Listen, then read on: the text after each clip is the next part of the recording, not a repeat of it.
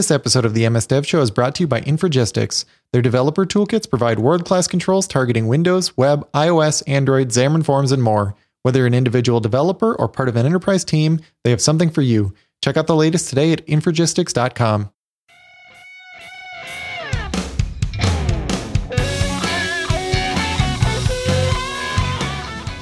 Welcome to the MS Dev Show, episode number 51.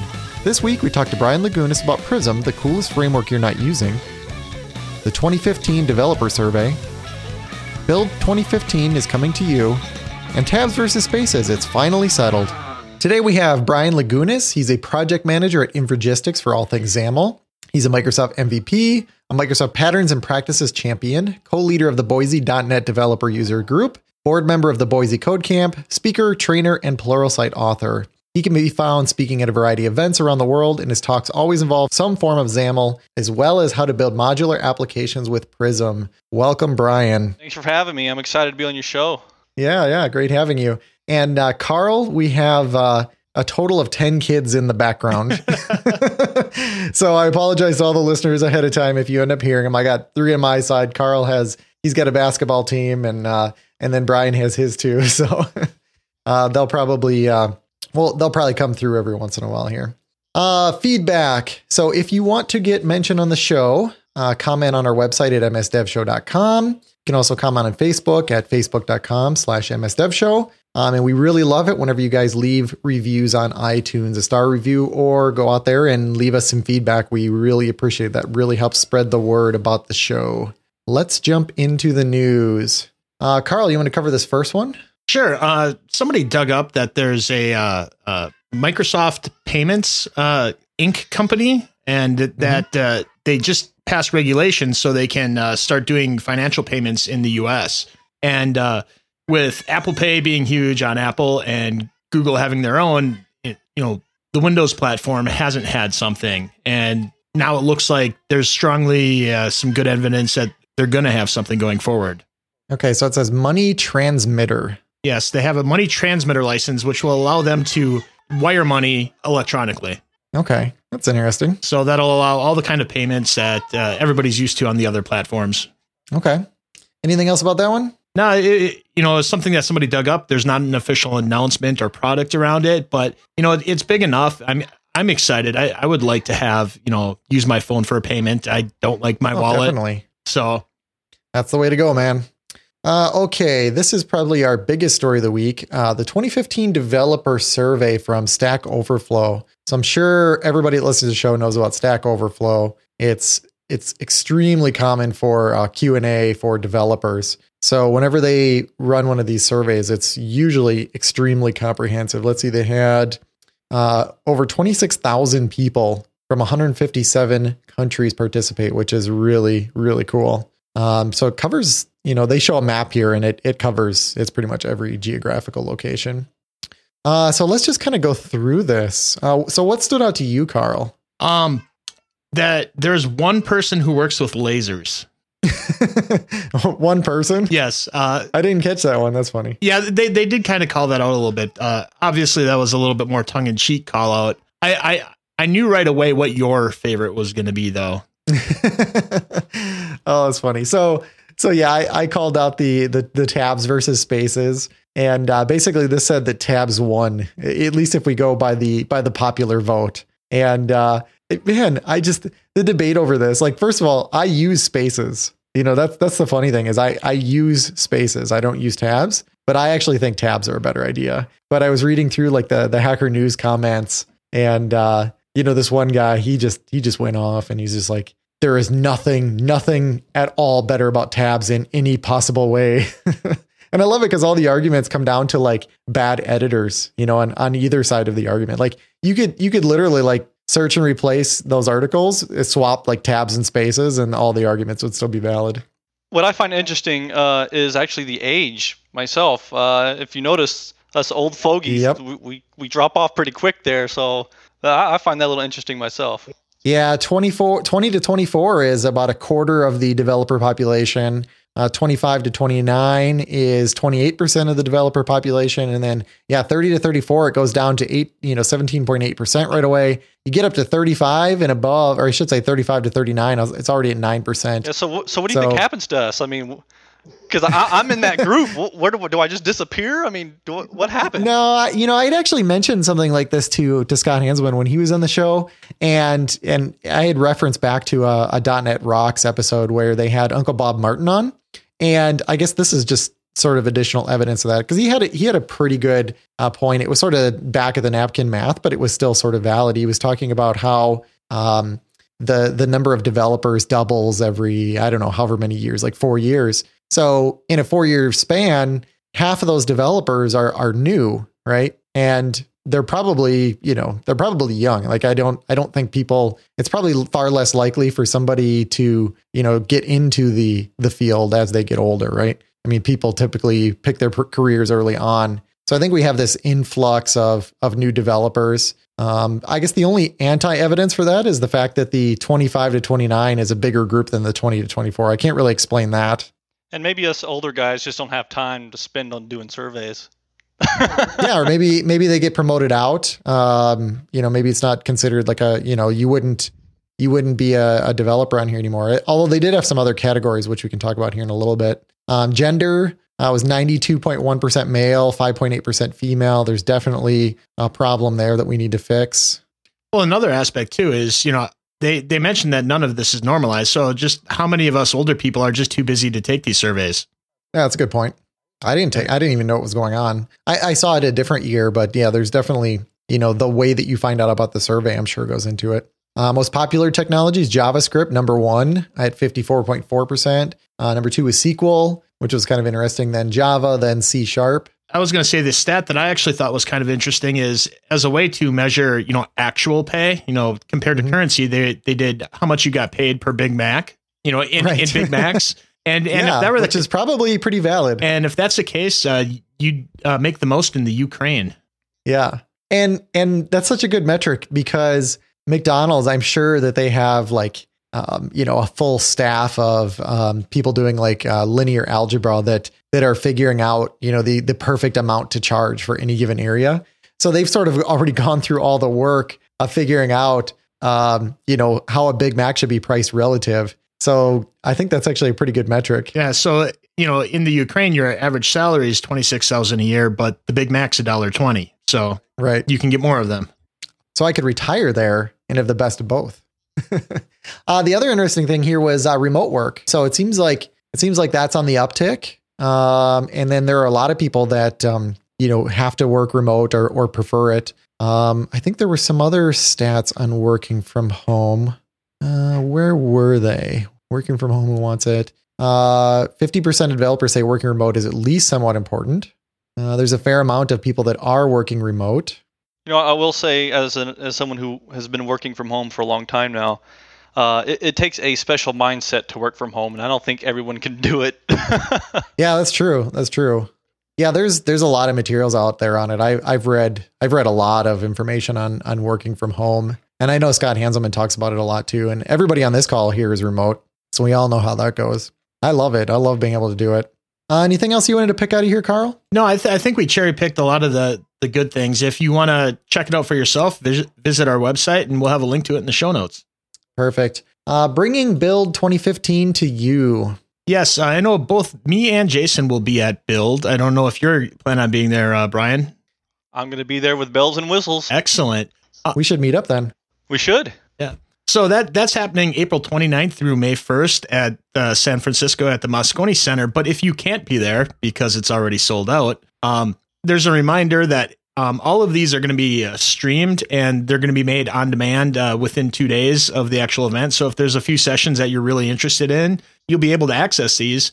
But for the first time, they're going to do a build tour. And they mentioned that there's going to be 23 global events. So these are not just US centric. They're going to be taking some of these presentations on the road. How many of those are in Wisconsin, Carl? I'm just going to guess and say 0. Actually, yeah, there's one in Chicago. That's not too far from us. Yeah. So if you're interested in the content of this and you can't attend it or, get these any of the other ways, you might have a regional event near you. So you, at the very least, check out, see if there's one in your area.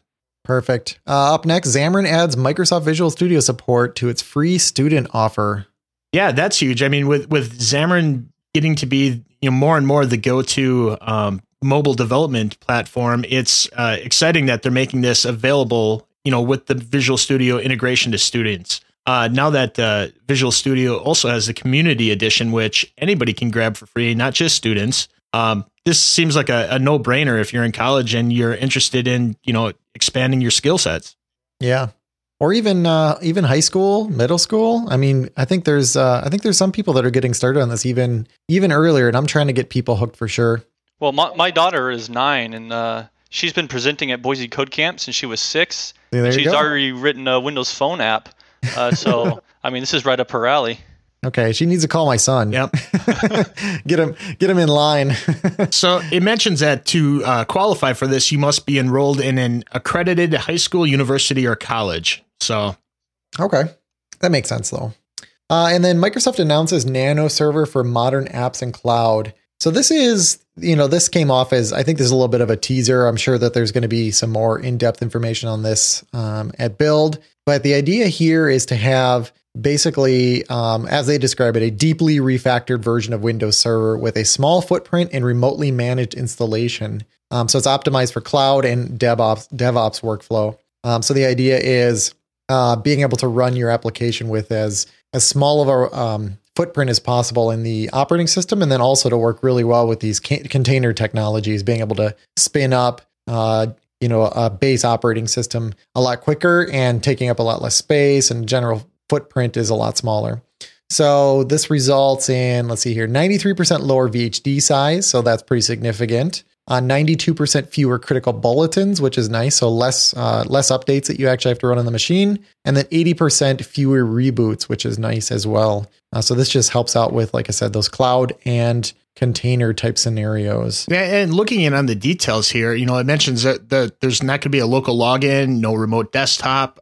So you're going to have to manage this with PowerShell. I mean, this isn't going to be for, the faint of heart, but it's not anything that's not approachable either. Yeah, and if you're doing DevOps, you should not be RDPing into your servers anyway, right? They should all be managed through PowerShell or through an agent that you're, remotely controlling, like Chef or Puppet or something like that. So that just makes sense. Take out the stuff that you don't need. And then this last one here, announcing Get Large File Storage. So this one just came through, and what's interesting about this, they're trying to solve this horrible, horrible problem in source control of the binaries, right? So we always have we'll have things like actually they have it right here in the chart that they show, the PSD, right? Mm-hmm. The Photoshop file. I never know what to do with those because my rule has always been like it has to be the source that actually gets stored in source control, and PSDs, from Photoshop sort of fit, they sort of match that, except that they can be gigantic. So it doesn't quite feel right because it just makes working with that repository a huge pain. So this is an extension that will let you offload that file up to GitHub, and they'll take care of everything for you. So you get a gigabyte of free file storage by default, but you can also upgrade to other options. Yeah, I'll definitely be looking at this for my my audio and video stuff I do. Yeah. I mean, if you have audio, yeah, you're right. Any kind of audio files or video files that are sort of going along with that. Like if you had an intro video on your website or anything like that, you don't want that to be stored in source control. Yeah, I just clicked the sign up for early access button. So. Crossing my fingers for you. Cool. Okay, well, let's get into talking to Brian about Prism. So my favorite topic. Yeah. Wow, what a coincidence. So one question I have, I definitely don't know a lot about this topic, so you're really going to have to help me out here. So let's start with the basics with, what is it and why would I want to use it? Yeah, well, there's a lot of confusion around Prism in general when people talk about it, and sometimes people talk about it not knowing what it is, thinking they know what it is when they really don't know what it is. But basically, Prism is a set of guidance for building, modular applications in WPF. Okay, that's kind of where it was born from. Back in 2008, when Microsoft Patterns and Practices started working on this, They supported Silverlight and WPF and eventually Windows Phone, but it was really about providing developers guidance to build these, highly scalable, maintainable XAML applications that are modular in nature, meaning they could be made up of many pieces. When I say pieces, I think you're inside Visual Studio, okay? And think of Outlook. Mm-hmm. Think of Outlook. In Outlook, you have that little Outlook bar on the left-hand side. It has like your contacts group, a mail group. You'll have like a calendar group. And when you click on those, your section on the right-hand side changes, and your toolbars at the top change. Yeah, the context totally changes. Context completely changes. So what Prism does is it provides guidance to take that type of app, and say, okay, where are my major functional areas of my application? Okay, where can this be divided up into separate projects? Think inside Visual Studio, we have a solution.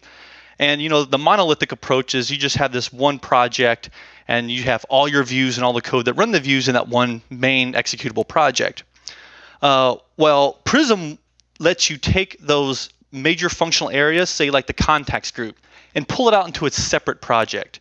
Okay, then you have a project for your calendar. Then you have a separate project for your contacts and a separate project for mail and all that. And then when you run the app, everything just comes together dynamically at runtime, and it just all magically works for you. And you're using patterns and design principles. You're using dependency injection to achieve inversion of control, using some type of dependency injection container. You may or may not be using an MVVM pattern. Now, historically, Prism has never been an MVVM framework. So anyone who says, "Oh, Prism MVVM framework," historically they've been wrong. It's not. It doesn't care. It sits higher than that. It's this overarching architecture for your entire application. Okay. And it doesn't really care if you use MVVM or MVC or code behind it. It's irrelevant to a Prism application. Now, having said that, there have been more features included in Prism to support implementing MVVM. So it's another piece to the puzzle, which is the overall guidance of building an actual application.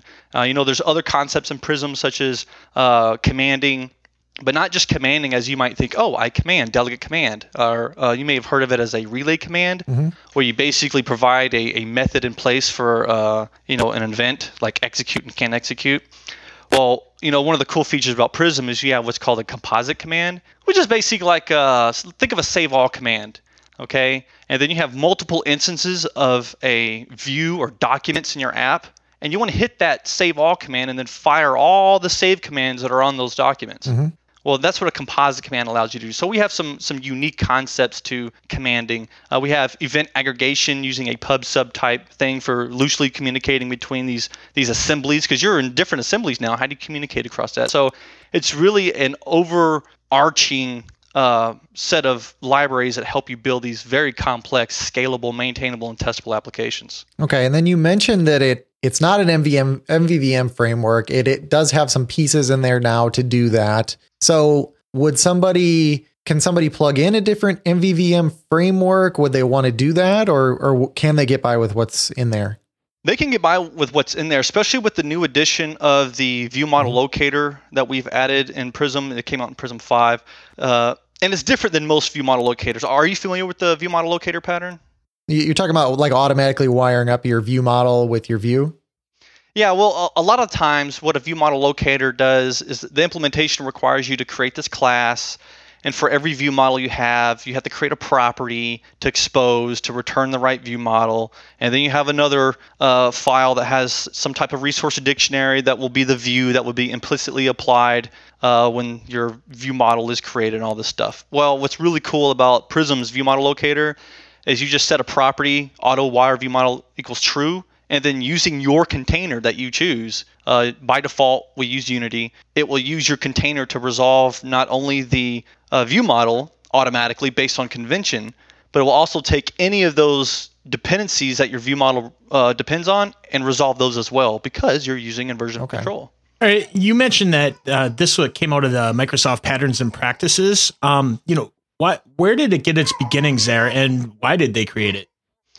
Well, when WPF and Silverlight were out, people really needed guidance around building apps. Before, in WinForms, you had CAB, right? I don't know if you remember CAB. That's going a little back there. But CAB was actually kind of a pain in the butt to use, but that's besides the point. So the Microsoft Patterns and Practices team wanted to create similar guidance to basically help people be successful with the newer WPF and Silverlight technologies back then. And that's where this was born. Cool. So what are where is Prism going? What are some of the changes that you plan on introducing? Well, I would like to announce that, it wasn't mentioned before, but actually Microsoft has open sourced the Prism library. Yep. We'll have a link to that. There was a blog post on that. Yeah, the blog post is on the Microsoft blog. It's I think they call it Prism Grows Up, and they're basically discussing. They're basically saying, hey, we've open sourced Prism. We've taken it as far as we can take it, and now we're going to rely on a new team to head up the direction of Prism and keep it moving forward, and do what it needs to do to stay relevant in this ever-changing technology field. And myself is part of that team. Brian Noyes and Ariel Ben-Horish is also, he raised his hand to participate, but we have a GitHub repo now, so it's on GitHub. It's under the Apache license. So, we're open source now. We're driven by the community, and its needs are driven by the community. So we're really excited about that. And I'd like to mention, for people who have used Prism, they would notice like this 2-year release cycle. Like every 2 years, Microsoft would release a new version or a new feature for Prism. Well, within a week of Prism being open source, we already have a preview for Xamarin Form support. Oh, very cool. Very cool. So you guys are moving really, really fast then. We're moving extremely fast. We've made some dramatic changes to the structure of Prism, besides changing all the namespaces to remove Microsoft. But we've completely restructured the dependency tree. We're trying to reposition Prism as more of a cross-platform XAML technology, because it will always be to solve XAML problems. So don't expect to see it, for any other platform that is not XAML based. Yeah, the first comment on this blog post, I'm just going to read it. It's kind of bad. The first comment. So this means Prism is dead. Yes. So that was sort of the knee-jerk reaction from the community apparently. But it sounds like you're continually proving them wrong based on the rate of change now. Right, and actually, a lot of those people probably don't even know what Prism is. They just have a comment. Right. They don't know the history of it. They probably don't use it. And I know the comment you're talking about. I was actually on a number of threads, rebutting a lot of people's ill-informed opinions.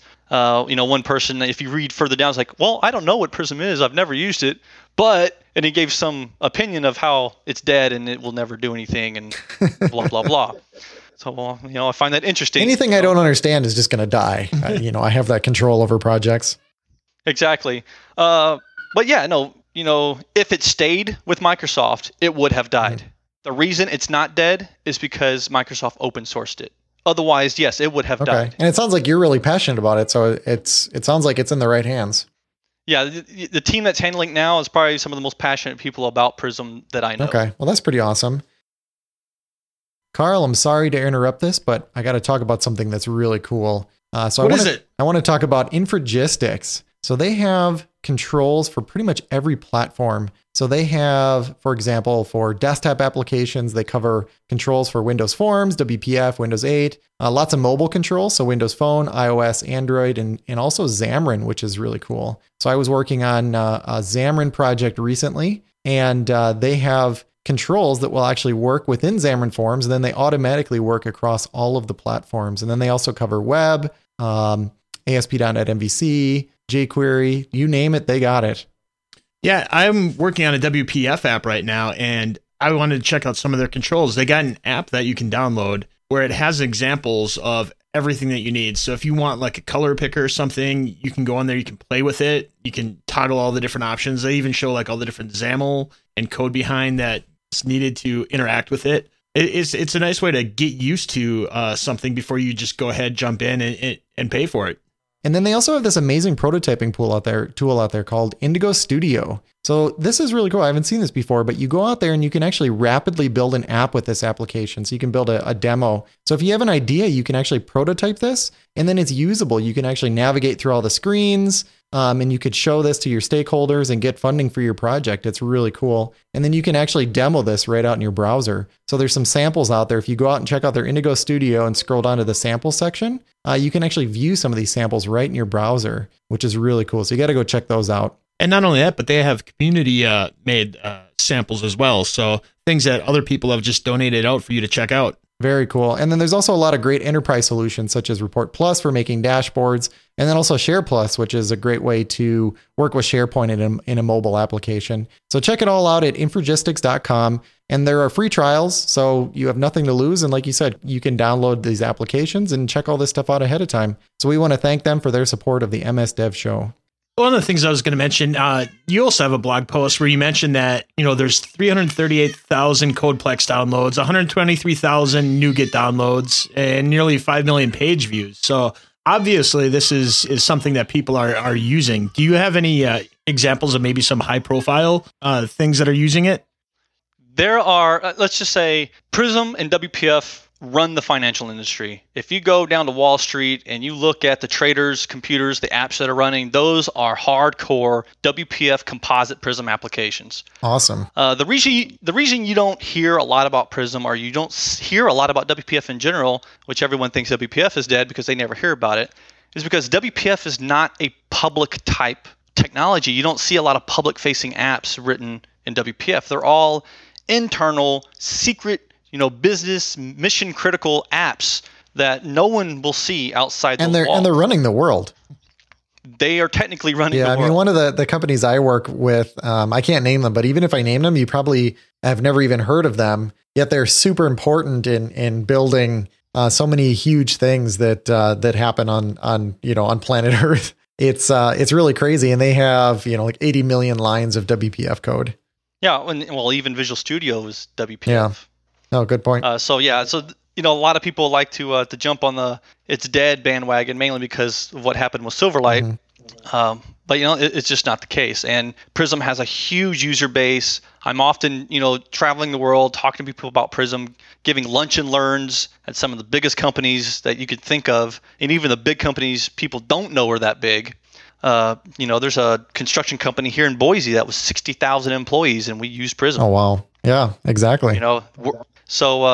It has a huge adoption base, so it's very important that going forward, that not only do we keep innovating, but we don't break what they're doing now. Right now, when they upgraded Prism 6, there's going to be some breaking changes, but only in terms of namespaces. So a simple find and replace or a resharper would fix them. And then NuGet will take care of the reference upgrades. Okay, perfect. So if I want to get started with this on a new application, or if I want to retrofit an existing application, how difficult is that?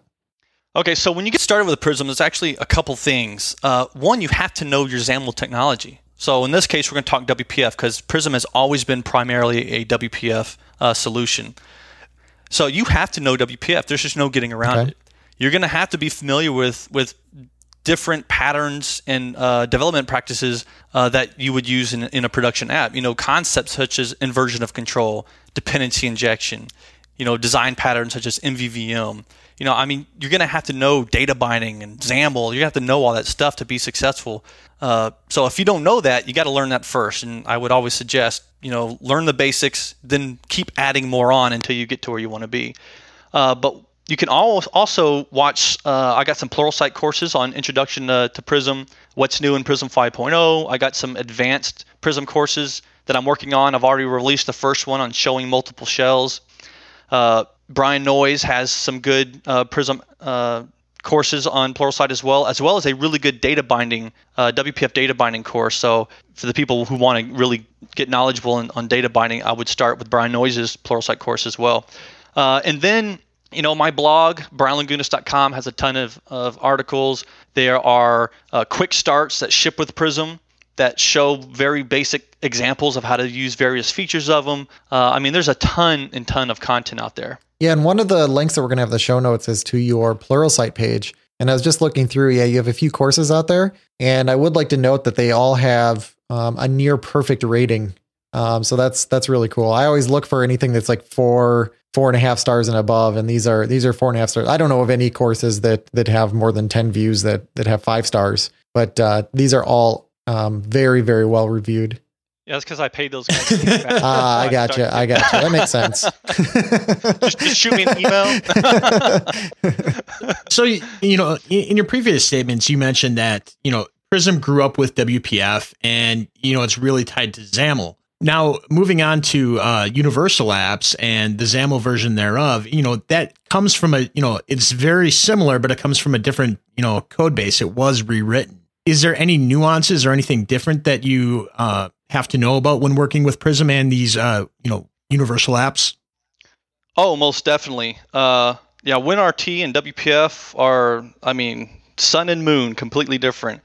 When you first start getting with WinRT, you want to bang your face through a wall because of all the limitations you run into. It's quite frustrating. And one of the challenges we have for supporting the framework and supporting Prism and supporting Windows 8 and Windows RT is finding where our guidance can be reused and then creating new guidance for that specific platform. Navigation, for example, inside of a WinRT app is completely different than what we would do for WPF.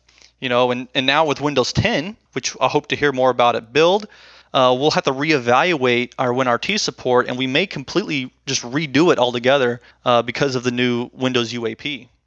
Okay. So whenever you mention these small, I guess they don't necessarily have to be smaller, but I'm trying to think of, if I'm starting a new project and I don't expect it to be like one of these gigantic financial applications, if it's just a smaller app, is this still something I might want to put in there from the start? Or should my application get to a certain size before I start considering it?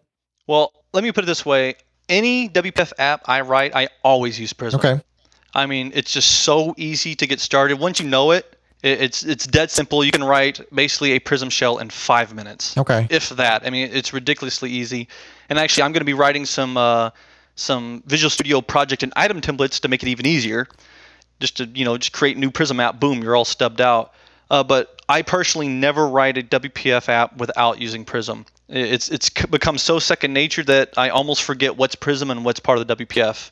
Yeah, and like you mentioned earlier, it comes with things like IOC and some of that view model management. So from that perspective, I find that kind of nice if you like what's built into there. And since you run the project, I'm sure you like everything about it. But that would be kind of nice not having to sort of pull in all those different projects. It's like, oh, well, I need something now for doing, for this particular feature, and you have to keep pulling in all these different NuGet projects. So it is kind of interesting from that point of view. Right. And to add to that, when you're starting a new app, you don't want to reinvent the wheel every time. Mm-hmm. We have messaging solved. We have composite modularity solved. We have region navigation solved. We have the MVVM solved. We have commanding solved. We have all these things solved for you. You don't have to worry about it anymore. You just plug it in where you want it and where you want to use it. And one of the bad reputations Prisms gets is, it's so heavy, it's so big. It's really not. If you look at the assembly, it's very, very small. It's just what we provide, the guidance we provide, just helps in a lot of ways. Yeah, it's not going to slow down your application, right? No. It's not big enough to make it like a monolith out of the box. Oh, heck no. And, I will say anytime you add a level of abstraction, you add a level of complexity to your code, no matter if you're using Prism or not. You start using a container with a version of control. You're going to create some type of complexity and a small performance hit for resolving those types using reflection and things like that. But you will not notice a big difference from using Prism and not using it. So correct me if I'm wrong here with this. I'm just trying to pull on, a little bit of, my web background. So, in the past, I may have, started off, grabbing like a knockout because I needed binding, and I may pull in all these different packages because I need them. But if I'm starting something new and I don't want to have to do that, I just might go get Angular because it solves, the routing, the binding, and everything else for me all at once. So is Prism kind of like Angular in that regard, where it just kind of gives me that full package and I can just lean on what it gives me? Yes, exactly. And I think Brian Noyes actually called it the Angular type, I forgot what he said, so I don't want to mess the quote all up, but it was a really good one about it being very similar to Angular.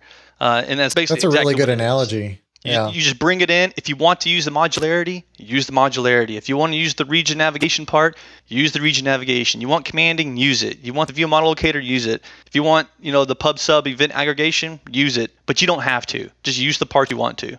And then one question I had was around how you actually configure this. So is it really biased toward convention over configuration? Like just being able to name my files in a certain way and name my view models in a certain way, and then everything sort of gets auto wired up? Or do I have a choice there? How it works? Just can you walk me through that?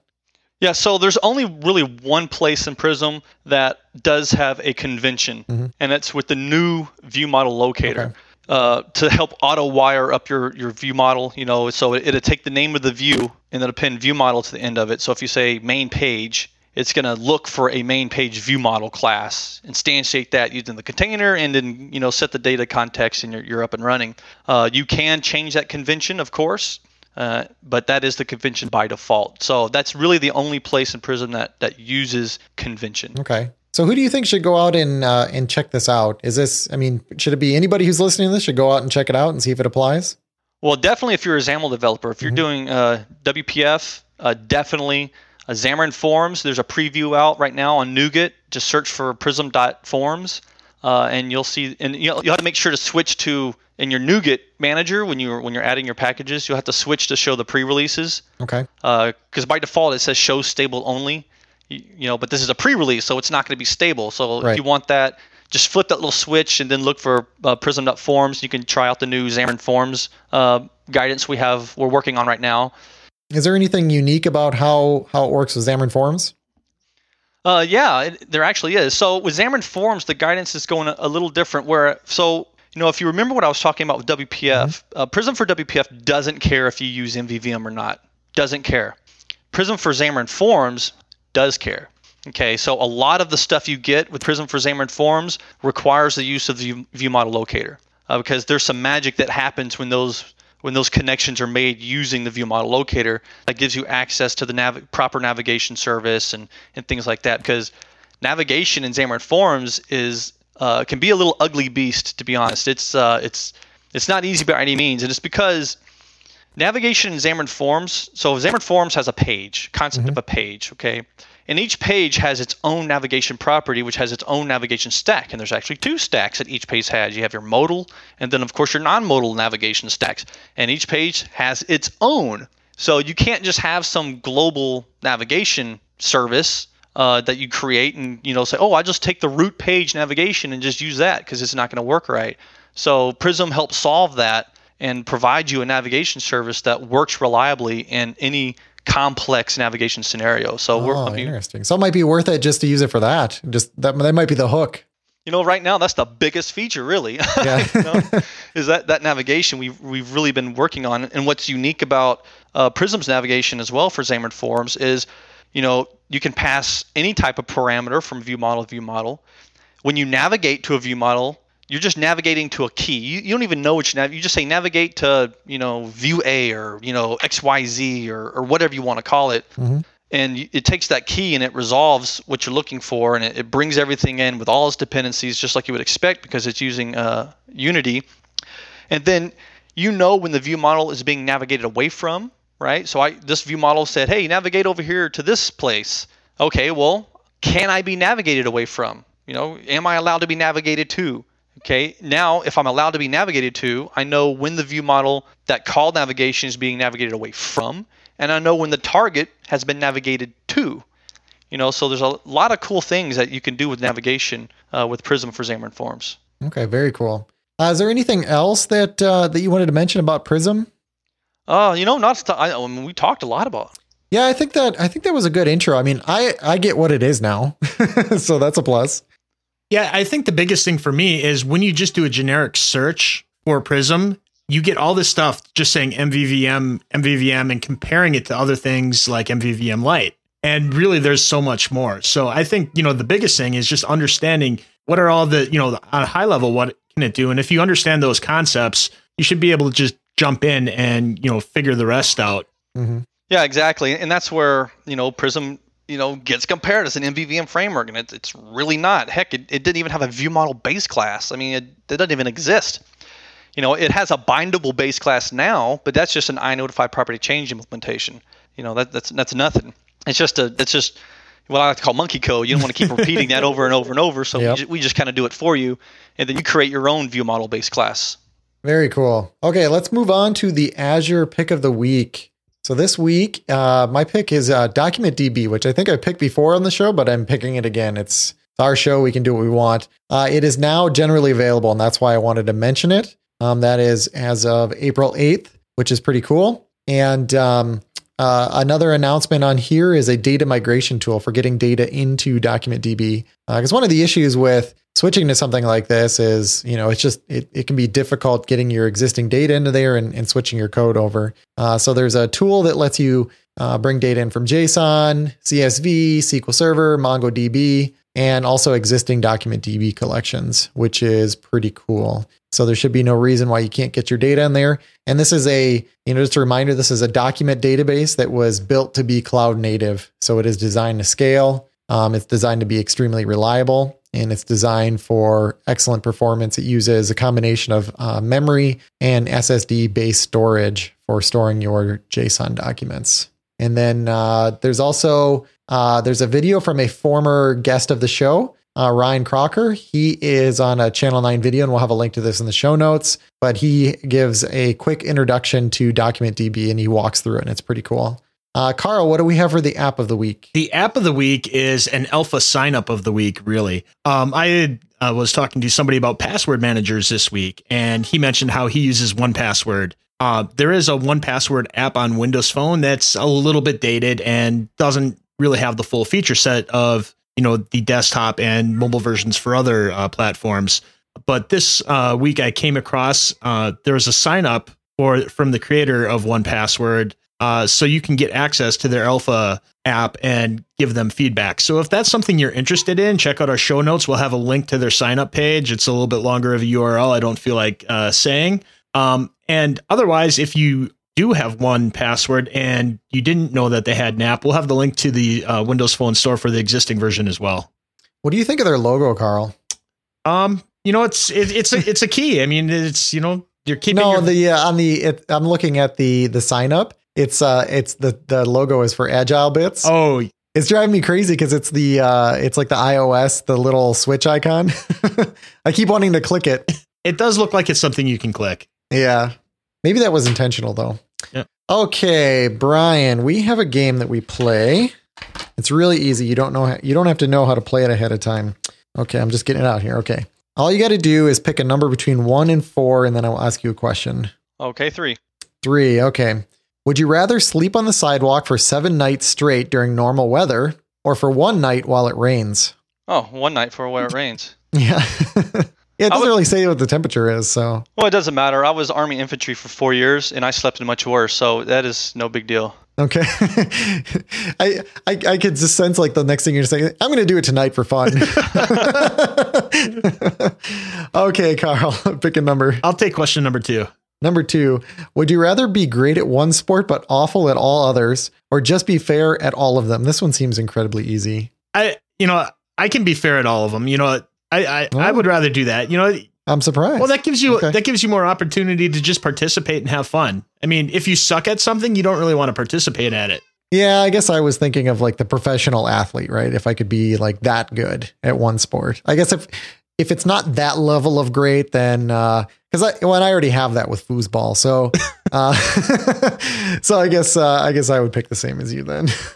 Perfect. Okay, so Brian, where can people find you if they want to learn more about Prism and yourself? Well, obviously my website's the best place to start, brianlagunas.com. I'm on Twitter @BrianLagunas. You can reach me at my GitHub as well for Prism, which is github.com/Prism Library. You can find me at Infragistics. I'm also at a number of events. I'm speaking at Dev Connections. I've submitted to a couple of other events this year, so I'm kind of easy to find. I'm easy to get a hold of. Perfect. So just enter your name in Google is what you're saying. Basically. Or Bing. And Carl, where can people find you? You can find me at wpdevguy.com or on Twitter @Carl Schweitzer. And you can find me at ytechie.com or on Twitter at twitter.com/ytechie. Brian, thank you so much for coming on the show and teaching us about Prism. We really appreciate it. Yeah, no, thanks for having me. It's a lot of fun. And if you guys ever need a refresher, be sure to, invite me back. Yeah, that sounds good. We'd love to have you back sometime. Be sure to subscribe by searching for MS Dev Show in your favorite podcasting app. Leave us a review at iTunes, Stitcher, Player FM, or your podcast aggregator of choice. Visit us at msdevshow.com where you can leave comments, check out our links, show notes, and more. Visit us on Facebook at facebook.com/msdevshow. You can send us your comments and feedback directly to feedback@msdevshow.com.